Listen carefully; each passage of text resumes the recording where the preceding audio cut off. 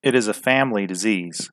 Drew Wilson is striving to help families and individuals find the path to recovery. If he's not at Steps Recovery, you might find him at Alcoholics Anonymous or a junior high school helping teachers scare kids straight, or rather, letting them know there are resources available in their times of need.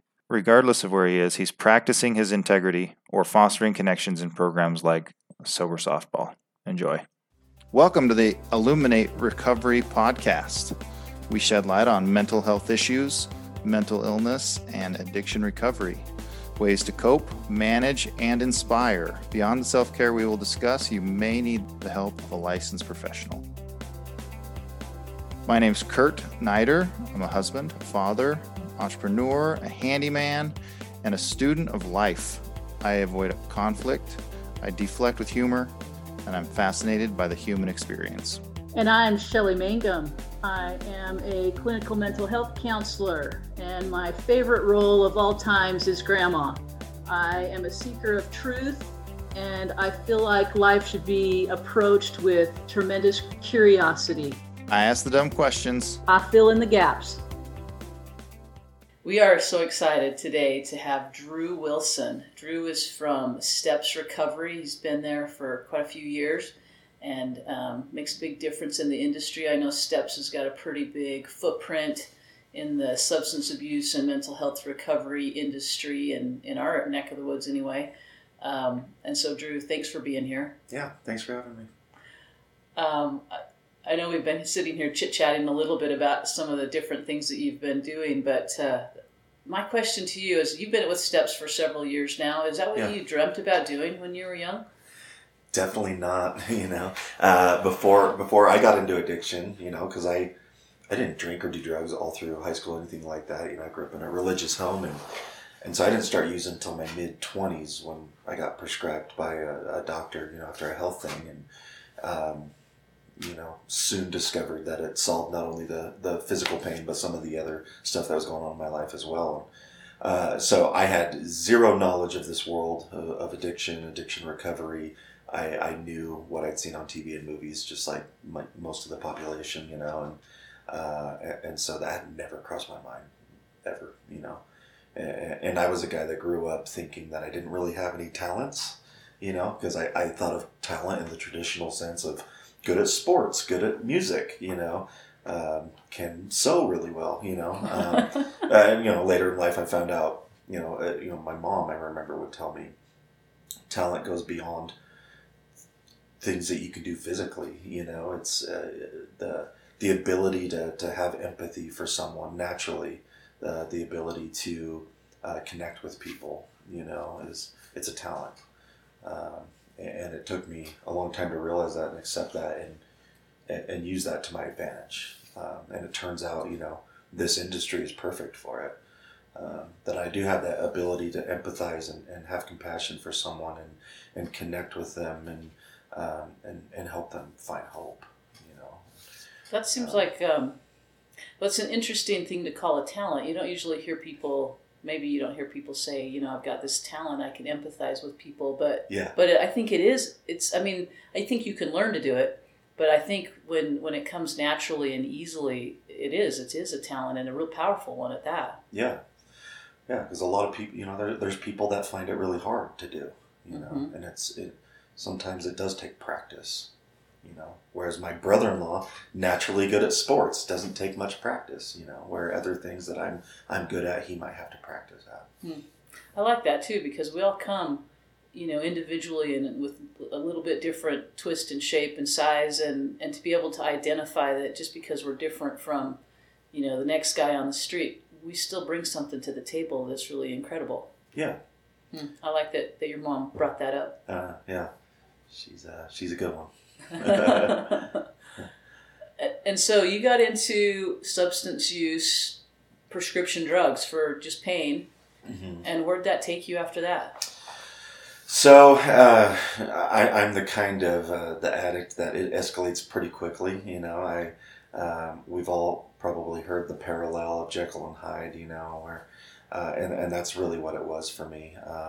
I can look back on my life and see those behaviors, the addict behaviors, long before I put a substance in my body. But and I was always a pretty good kid. I was a liar and a manipulator from a pretty early age. But overall, I was a pretty good kid, and it took that identity away from me completely. I went from just getting prescriptions from a doctor, quickly to doctor shopping, finding more ways to support my habit. And before I knew it, I was committing burglaries.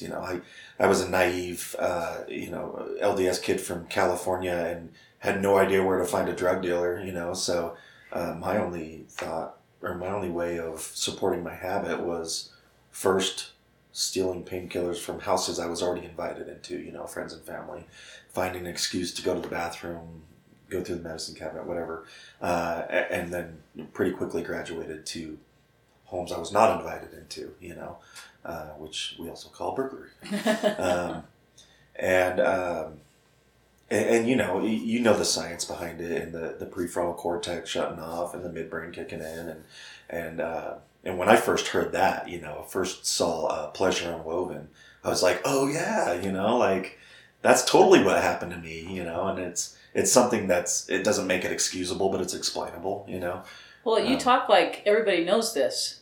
And I think if you're in the industry, maybe most of the people in the industry know, but I still think there's a huge, I think there's still, we've made a lot of progress, but I think there's this gap between really understanding this is an illness. Yeah. Darn nabbit. This is an illness. This is not a choice at the point where the addiction is taken over, right? Because that prefrontal cortex has shut down. Mm-hmm. It's not thinking. That's that executive part of your brain. It just stops making those executive decisions, and the drug becomes more important than your relationships, more important than eating and having a place to live, and you just don't care about anything but the drug. Yeah. And it's hard because when I explain that to people, I don't want it to feel like I'm giving this person an out, like they don't have to take accountability and own up to their issues. And that's why I say it's explainable but not excusable. There is this level of, it's an illness. Some level of choice was taken away from them, but I still gotta deal with. It's my decision to deal with it and face it and overcome it and make amends, and make things right. Yeah, which is important. That accountability piece is important. You may need some help, right? You may need some help to stop using, but then you get more choices back as you do that healing process. Yeah. Which, absolutely. But it's my favorite. One of the favorite parts of my job is talking with the families, especially ones that are new to this, and offering them this information and helping them understand and giving them some hope, that their child or their brother or sister or whatever is still in there, we just got to do some healing, and that stuff will start coming back. You'll start seeing the light come on, and that's the best part, right? Is getting a person in the door. 2 weeks later, you see them again, and their countenance is back and the light's back on, and so it's exciting stuff. But that phrase you used is also kind of a good source for that hope, right? Of like, if you're in the shame cycle, right? If you're a burglar, right? Mm-hmm. So now you're 25 years old, you're breaking into houses or whatever. Mm-hmm. Looking back on, what did my mom and dad teach me? Where did I learn this? None of this is something that you were taught. Right. This is all something you're going to internalize that now turns into, I'm a bad person, I'm not redeemable, I can't get out of this type thing. And when you start to learn, there's an explanation for this, mm-hmm. right? This isn't because I'm an evil person. Right. I have a problem. And guess what? There's millions and millions and millions of other people who have this exact same problem. So it doesn't give you the excuse, like you said, but it does help you be able to say, okay, there's a way out, right? Like there's a path, and this is a human thing, right? This isn't part of a I'm broken thing. This is the human experience, and helps you to be able to understand that. I think that part's... Yeah, and that's good for the parents to hear too, because I know my parents had this sense of failure. What did we do wrong? And maybe, they took a look at some stuff, and of course, we picked it apart, and there were some things that maybe led to the way I think and the way I perceive things. But ultimately, they were good parents, they didn't do anything wrong. they beat themselves up for a long time. We raised this kid that became a heroin addict and a criminal. But what I tell them now is you also raised a young man that was able to overcome all that stuff, that had that strength. So you said once you started to get addicted, then you realized this was something that you had seen in the past, even though there was no substance. Yeah. Once I started, what were the ways that you had seen that? Once I started getting that education and realized that it wasn't really a drug and alcohol problem, it was a me problem. I started looking at that stuff. Like I became a liar at a pretty young age, and for a few reasons that I can pinpoint. I was kind of teased, 7th, 8th grade. I grew really fast. By the time I was in 8th grade, I was like 6 feet, 6'1", and when you grow that fast, all of a sudden you have all this extra mass. You become a little uncoordinated. You don't know how to operate your body all of a sudden. And so it didn't translate to great athleticism, and that was something that I felt was important to my dad. That's what I perceived, was that he had a son that was good at sports, and my friends were good at sports, and I got teased, and developed these negative self-beliefs about myself. I'm not good enough. I'm stupid. I'm bad at sports. And so I started lying, right, to make myself look better, sound better, be cooler than I actually was, because I couldn't stand the thought of not being welcome into that cool crowd that I was in at that age, and so I started making things up about myself. 2,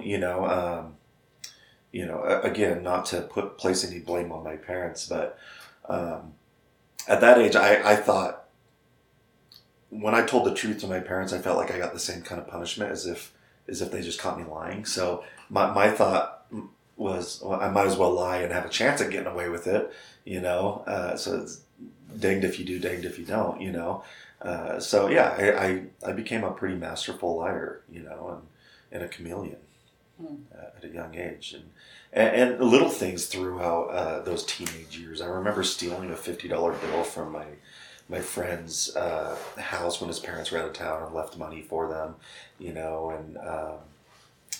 just little things like that, little behaviors that popped up that I can look back and be like, oh yeah, it's been there a while.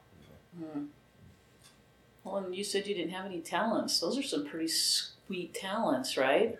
Right, yeah. Just got to hone them in the right way. And if you hone them in the right way. But it's interesting to me that I see, I've worked with people that are recovering from addiction or mental health or whatever, and I'm always blown away at just how high functioning, how incredibly talented they really are. Right. Most of the time, they're probably some of the highest functioning people out there, and it's like they have to have this as kind of a handicap, keep them from overrunning the rest of us, right? Because they're incredible people, but I don't think they can see it, just like you talked about. It's remarkable in my experience with, and we haven't got to this yet, but with going to jail and prison. Super talented people in there, they come up with these amazing ways to sneak drugs in or get away with things, or they're really great artists, and I'm like, these are super talented, smart people. Like, yeah, if only they could use it for good. Yeah. So. Well, and they do, right? Look at what you're doing. Yeah, it is possible, yeah. For sure. And I've seen a lot of success stories. Well, you've talked about families and being able to give them hope and help them understand the dynamics of addiction and how that's, how you can help their loved one, get recovery. But so often there are families out there that this is new to them. They don't really know. They weren't taught how to handle these kinds of problems. What's there to help people, help families, help people prepare or be more knowledgeable about mental illness and addiction? So there's plenty of resources. The trick is willingness, and the motivation to seek it out. Obviously there's Al-Anon. We all know about Al-Anon, where you can go. It's family members, loved ones of alcoholics. It's a support group like AA, and there's groups everywhere, where they can get together. There's plenty of books to read about setting boundaries, helping your loved ones. get through this. I know a lot of treatment centers have family support groups, family night, where they welcome them and have them as part of the group. And I think it really comes down to it's a family disease. It's a lot of the times affects the family as much, if not more. I know I probably took several years off my parents' lives.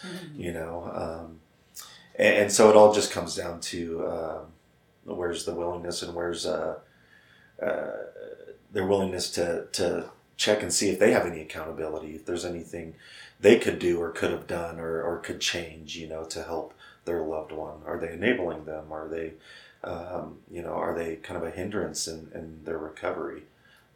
And it's hard to do. My parents bailed me out of jail the first 2 times, before they realized, wait, we got to leave them there.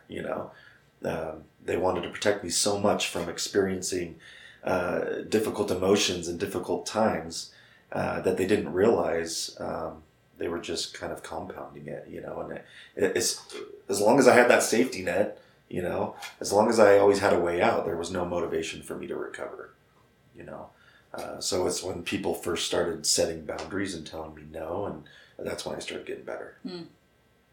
Well, and again, I'll come back to, you said, there's Al-Anon and there's, AA stuff and there's all of this stuff. But I think I was probably well into my 30s before I knew Al-Anon even existed. Mm-hmm. I mean, I knew there was AA, but I really had no clue what that looked like, right? And so I suspect there's still a lot of people out there that don't realize there's some really great resources that they can take advantage of for free and be preemptive to whatever's going to come into their life. Because I don't know of anyone that escapes being touched in one way or another by substance abuse and mental illness. Right. And so I think what you said, the willingness or the ability to go, I don't know what I don't know. Let's go see if I can learn something. Yeah.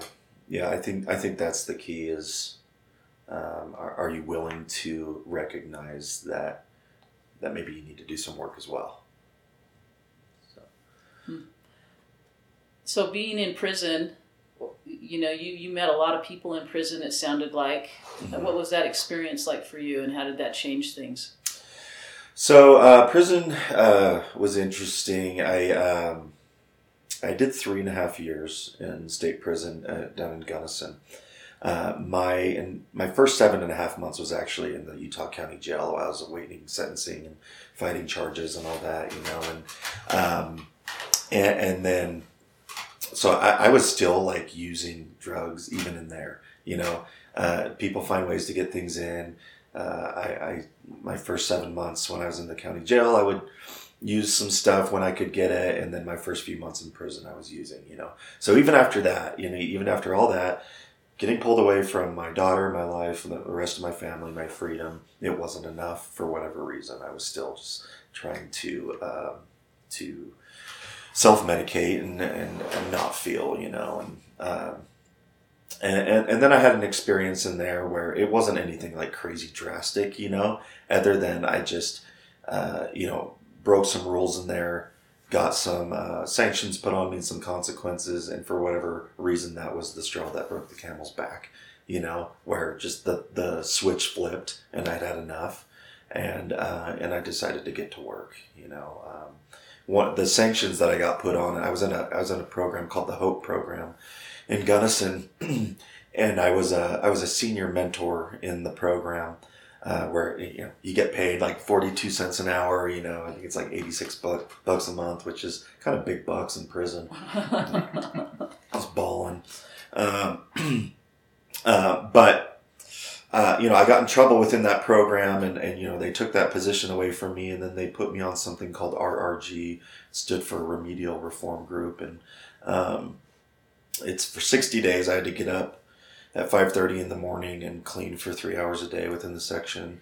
I had to do 5 pages of journaling. They took away my TV, my CD player, my visits, my yard time, phone calls, commissary, all that got taken away from me. And I'm a huge San Francisco Giants fan, and they were in the World Series at that time. So my TV getting taken away, yeah, that was rough. And that was enough, I was like, all right, I'm missing the Giants. I got to change. I'm just teasing. That wasn't like the whole reason, but something clicked at that moment. And and I decided to start taking advantage of some of the resources that I had. During that 60-day period, I didn't have access to any classes, but I did have access to books, and that's when I picked up some books, some good books. That's my mindset started changing. I read Man's Search for Meaning, which changed my life. Here's this guy that's in a concentration camp in World War II, and he's choosing to have a positive attitude and choosing to make it count for something if he did survive it, and he's getting beaten every day and starved, and his family's, God knows where, and he's choosing his attitude. And I was like, well, if he can do that there, I can do that here, So I had 2.5 years left, and I started adopting that attitude. Like, okay, I can choose my attitude every day. They can take all this stuff from me, but I can choose to be happy, and I started recognizing ways that I could change my behavior. It clicked all of a sudden that behavioral changes and learning new behaviors is just like learning anything else, whether it's the piano or golf or whatever. When you learn to play the piano right, you start out with something small, like Mary Had a Little Lamb, and you practice every day, and you try newer songs, harder songs, and you get better and better and better. And no matter how much you practice, you still suck sometimes, right? And so what I realized is it's the same thing for gaining integrity. I was out on the yard one day, and I had a candy wrapper, and I was going to throw it on the ground. And then I had the thought, and the definition we've all heard of integrity. If I was with other people, would I do this? And the answer was no. So why am I going to do it when I'm by myself? And so I realized at that moment, like, this is a moment for me to practice and start with something small, and then I looked for other moments. I lied to my mom on the phone. Okay, it's too late, can't take it back, but I called her and told her the truth, and started practicing these little moments. My cellmate said I could have a piece of his candy. So I actually took one and not two, even though I want to, and so I started practicing these little moments and was getting better and better and better. And like I said, some days I still sucked at it. Some days I still do, even with years of sobriety, I don't have perfect honesty and integrity, and that's okay. I just keep practicing and do better the next day.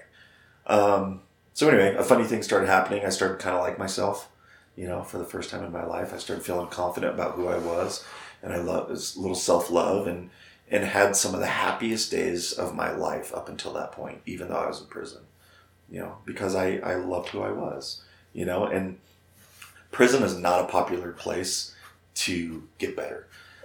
And what I mean by that is it's like crabs in a barrel, right? They want to drag you down.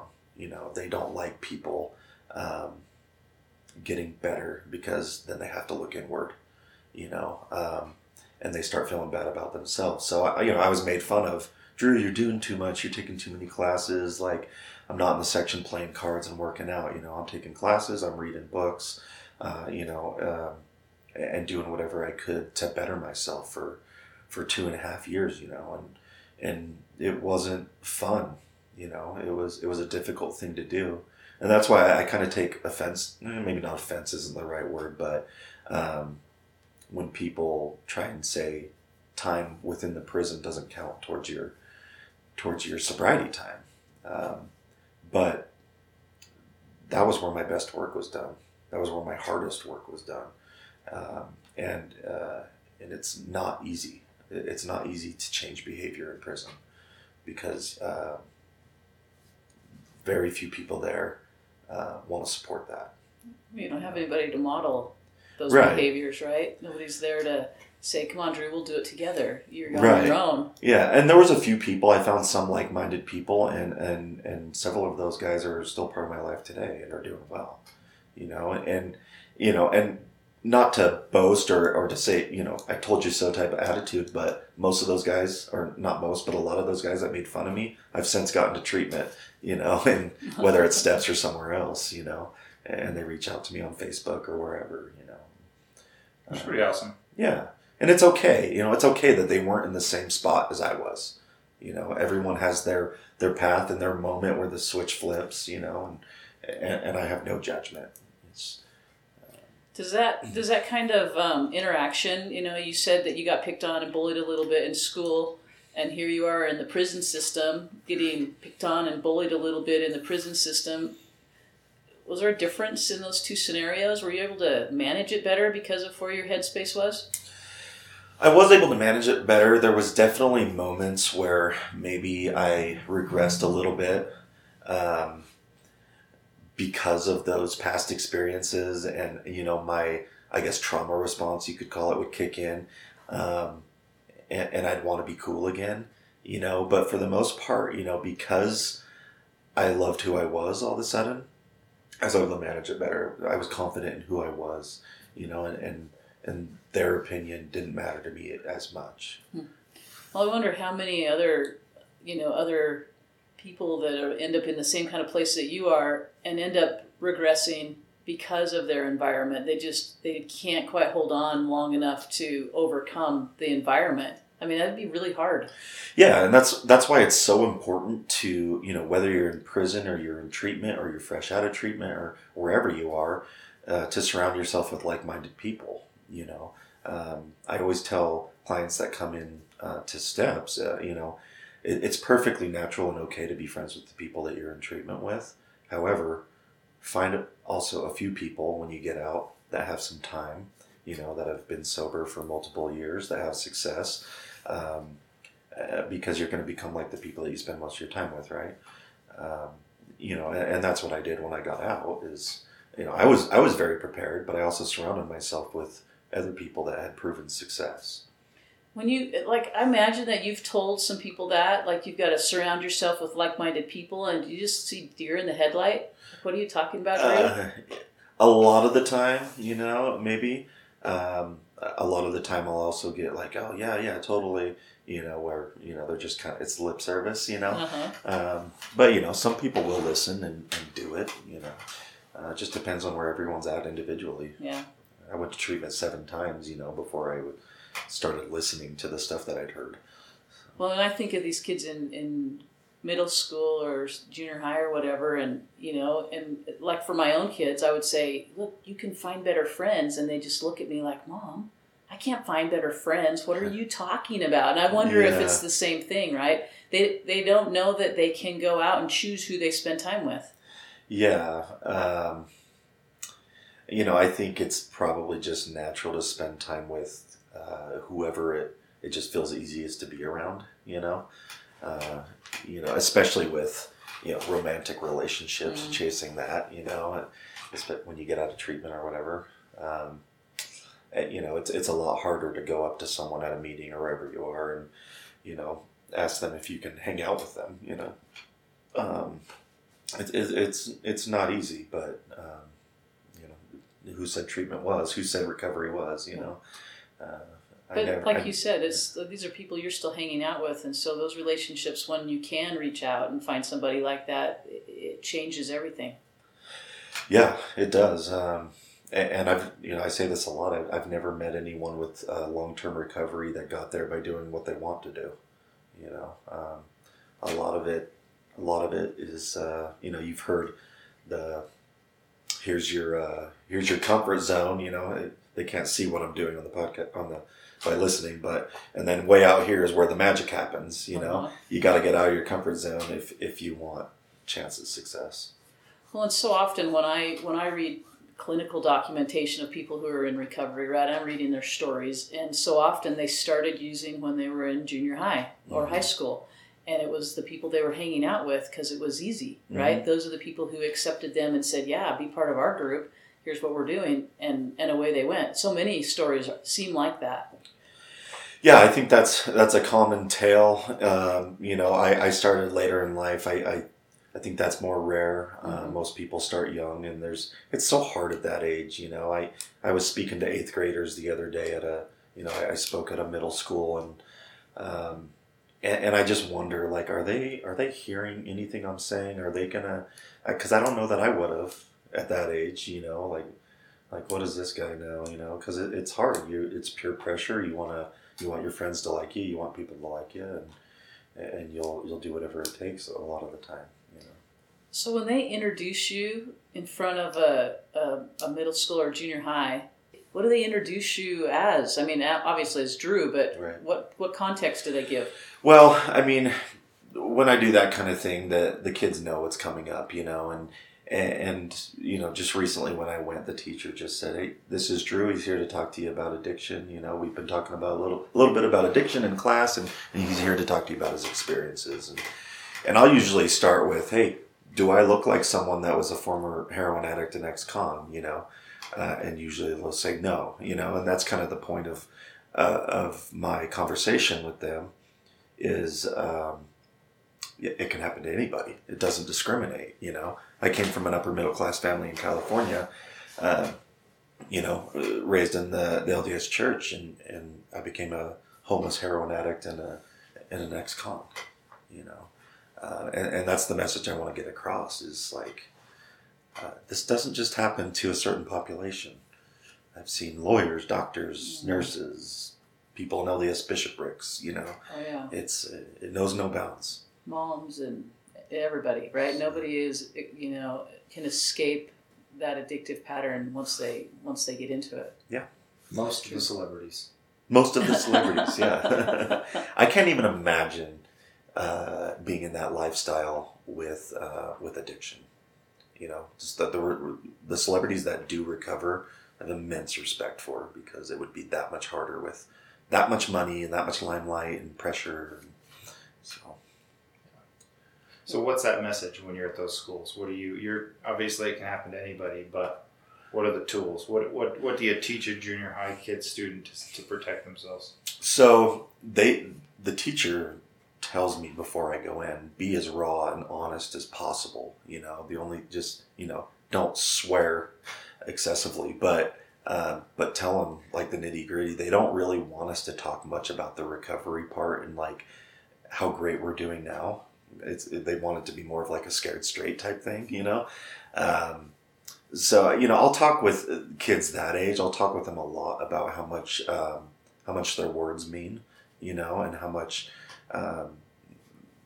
We've the 4 agreements, being impeccable with your word. You never know how your words are affecting people, and how much that can mold someone for the rest of their life, and to be kind and, to be compassionate and empathetic and understanding and really difficult at that age,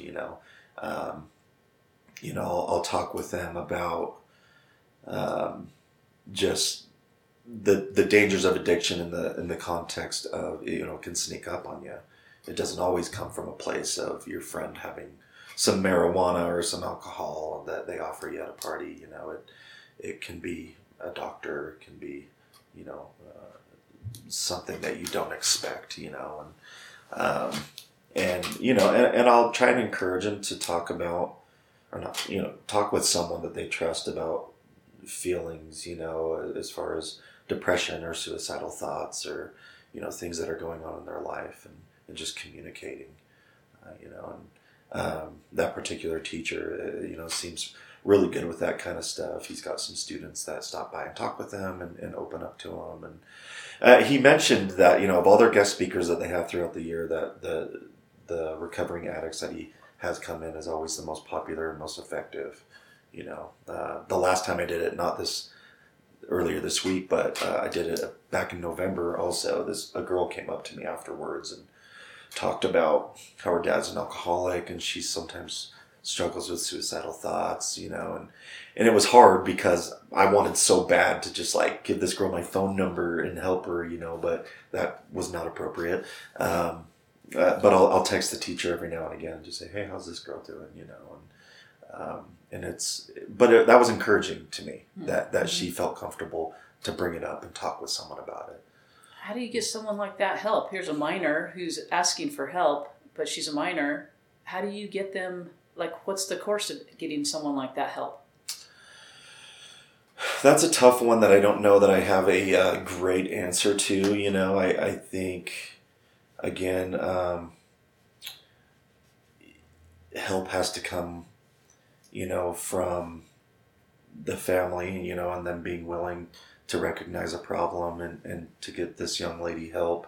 I think the school counselors and, clergy, whoever, can only do so much, but just be an ear, just someone that she can talk to, I think and that's what I told this young lady is like the communication is huge, communication and just saying it is so powerful, and I encouraged her to just continue to find people to talk to that she trusts that will help her.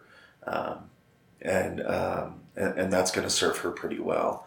But unless, the parents or whoever is her guardian is willing to put in that effort, it's really difficult, Yeah, well, it is. And I mean, even with her suicidal, unless, even then the parents have to be willing to get her help. Right. But, especially ones that are sick themselves, it's probably hard to do because then they have to recognize their own problem, and address their own problem. And that's a daunting task for a lot of people.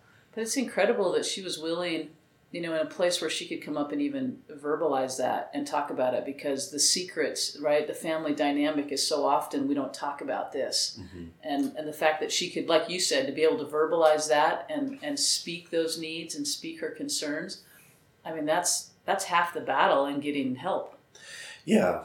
Just my hope for her is that, some of her classmates and peers, are kind to her and have some empathy. And it's hard to put yourself in that spot as an 8th grader to have the ability to put yourself in someone's shoes and find empathy and really have compassion for that individual. I remember what that's like. So it's a difficult place to be. That's why I'm such a huge advocate for them teaching stuff like that early on in school. These are the symptoms of depression. These are the symptoms of anxiety, this, that, and just talk about it. Make it less of a stigma. Just have it be just open forum, and make it less taboo. Mm-hmm. Well, to have a safe place where they can talk about it and a place where they can. And it's hard, especially in junior high, because they can be so cruel to each other. That if you expose yourself, you may end up being a target for, the rest of the year or however long. Yeah. And so it becomes really difficult as a teacher to try and provide a safe place where they're not going to get backlash from that. Yeah. I just wish that I could help them understand that time in their life, at least who thought they were cool and who didn't, it's just not going to matter. You can't tell them. Yeah, I know. I really wish that everyone could understand that. It's just a blip. You're an adult way longer than you're a kid. And it doesn't change when you're an adult. Yeah. Like we still try to be cool in different ways, right? Yeah. It just changes to your I try car, your house, or your job, or whatever, right? Yeah. Well, it comes back to what Drew said. You've got to figure out how to love yourself. And I don't know that I've ever taken a class that teaches you the importance of checking in and making sure that you have integrity. That you are totally honest in all that you do, and all of the things that you learned in recovery. They don't teach that in school. I know. They don't bring that up. I really wish, I've always said this, that I really wish everyone on earth could go to rehab. Because you learn so much about how to deal with your emotions in life and, and check in with yourself. And I think it could be beneficial for everyone. Well, and there's connection there, right? I mean, this is one of the huggiest industries I've ever seen in my life, right? Everybody hugs and everybody is checking in with you. How you doing, Drew? What's going on in your life today? And no, tell me, really, Drew, tell me what's going on in your life, right? And then they're teaching things, and they really are there to support. And so it's an environment that not everybody gets to live in. Yeah, and that took me a long time to get used to, and even to this day, I've never been a big hugger. My family, even though we absolutely love each other, we weren't I love you people, and so now I hear it every day. Hey, love you, man. Love you, Drew. Here's a hug, I'm just like, and it's still like okay, I'm working on it. Yeah. Well, and it's uncomfortable. I'm same with you. I don't come from a really touchy-feely family, but boy, there's no question as to whether we love each other. Yeah. Don't hug me. Don't hug me, right? I think there's different ways to show love, you know. Yes. Like my dad showed me, he never once said it, you know, but he showed me by showing up. Yeah. He was always there. He's at every game, you know, just he showed up and I never doubted that he loved me. Yeah. So. Which is important for kids to know, right? Again, it goes back to those kids is nobody's teaching them how to be okay with who they are and find meaning and purpose in the life that they have. Yeah. So integrity is a pillar for you, obviously. What are the other things that, you know, what are the other tools for you that are daily? Connection's huge. You know, I stay pretty involved. I still attend AA. You know, I attend the sober softball, you know, when it's going. I try and stay connected with other people in recovery. You know, honestly, what's been kind of important for me is to have both kind of friends. You know, it's, you know, and some people need, you know, some people have like only recovery friends, and that's okay. But for me, it's been important to have kind of both sides. You know, and because I work in recovery, you know, a really difficult thing. Or something I always tell people that are getting into working in recovery is that are in recovery. I think the cardinal rule is don't let your job become your program. Mm-hmm. You know, and because I've done that before. Before I went to prison, I worked at Steps once before as a tech down in Payson, and I let that job become my program. And so when I messed up and lost my job, I lost my program and I relapsed. Mm-hmm. You know, so I try to separate. You know, I definitely get some of my recovery from my job, and it does help me, but I have to have a separate program as well. And, you know, recovery friends outside of work, you know, my meeting that I go to, you know, and just do my own thing. But it's difficult when your job is recovery and then you have your recovery outside of work, you know, and then it's just like that's your whole life, you know, like you live and breathe recovery talk 24/7, you know, and so it's important for me to have other things outside of that, you know. Well, and it is, so because it's a lot of recovery. Yeah. And there's life outside of recovery, right? Like there's a moving on to the next level of not just being in recovery, but living, you know, just wholehearted living. Yeah. Yeah, not kind of, I guess, using it as another safety net, you know. But, you know, and some people need that kind of structure, you know, maybe the first little while where they're at meetings every day, you know. But I think people just kind of find their stride in recovery and what works for them and what doesn't. And so what do you do outside of recovery that's different, your other part? You know, I just have friends that aren't part of that world, you know, that I'll hang out with. And, you know, I have some friends that drink alcohol, you know, and they know that it's not something I want to be a part of, and they don't do it in front of me, you know, and I just don't engage in that activity, you know.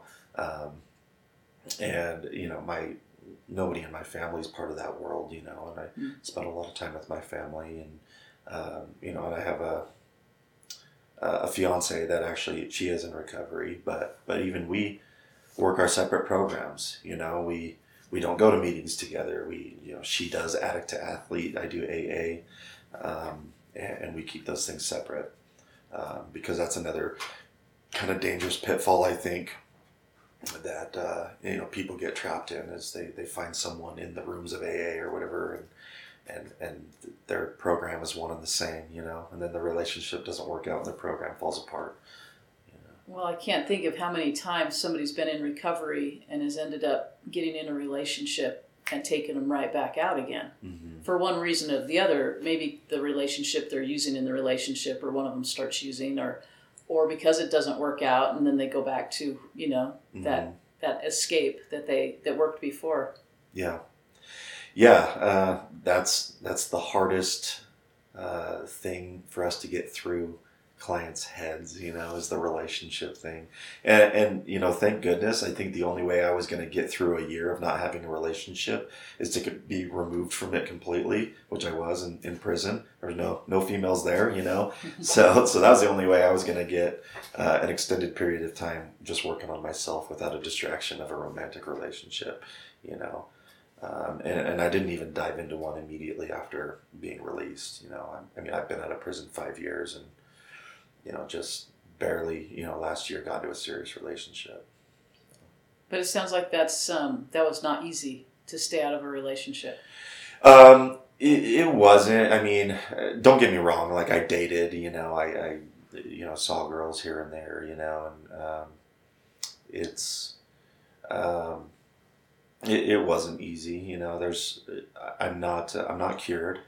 I still get depressed. I still have anxiety. I still have the tendency to make impulse decisions, and want a quick fix of, a romantic relationship that's going to make me feel better, and there's been a lot of trial and error. I've made a lot of mistakes, over the last 5 years since I've been out.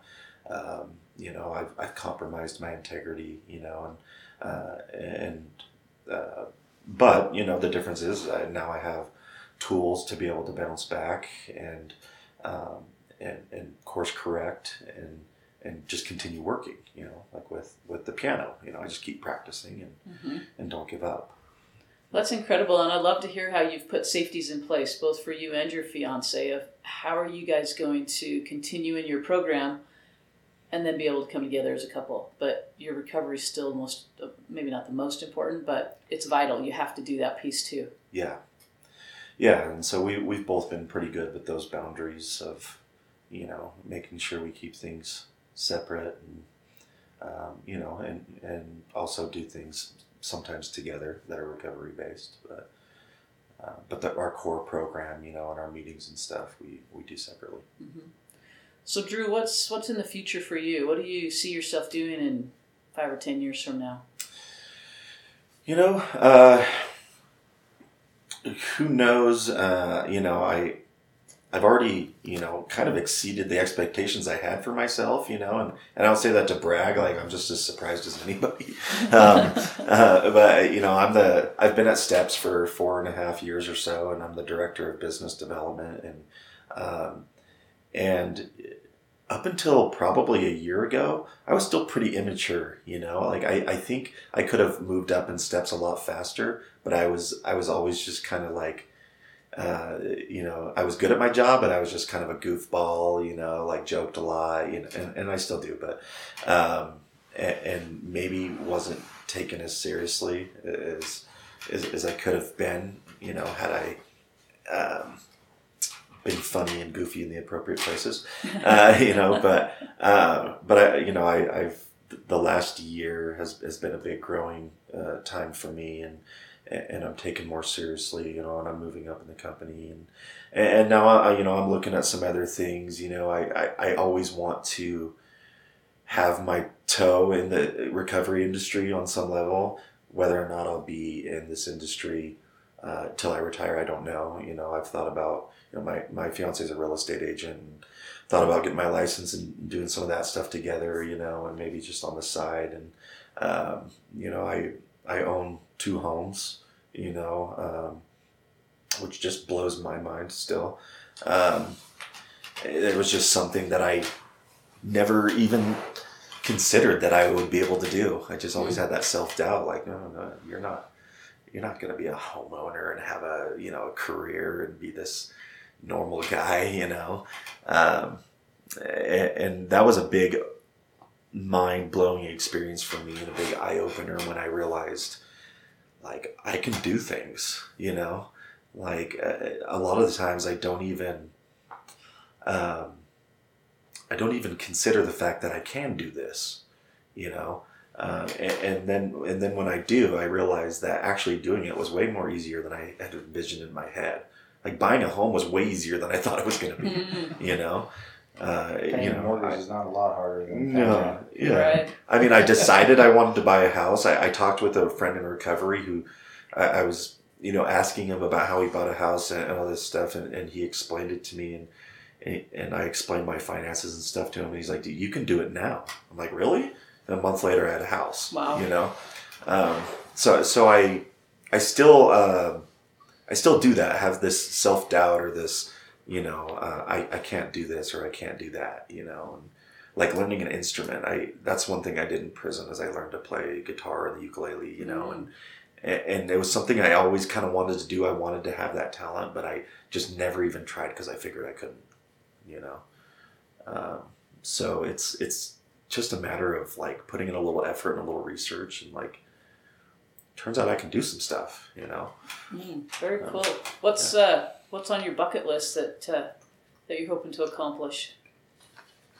Well, I think we'll have some kids. Yeah. I have a 12-year-old daughter who lives up in Boise, Idaho, and I see her a couple times a month. I go up there, or once a month usually, but and that's been just awesome. A lot of hard work to get that relationship back to where I want it to be, and that's something that's so important for people to understand. Is it takes a year to get a year of recovery. It takes 5 years to get 5 years. You can't get a year of recovery in 30 days, you know?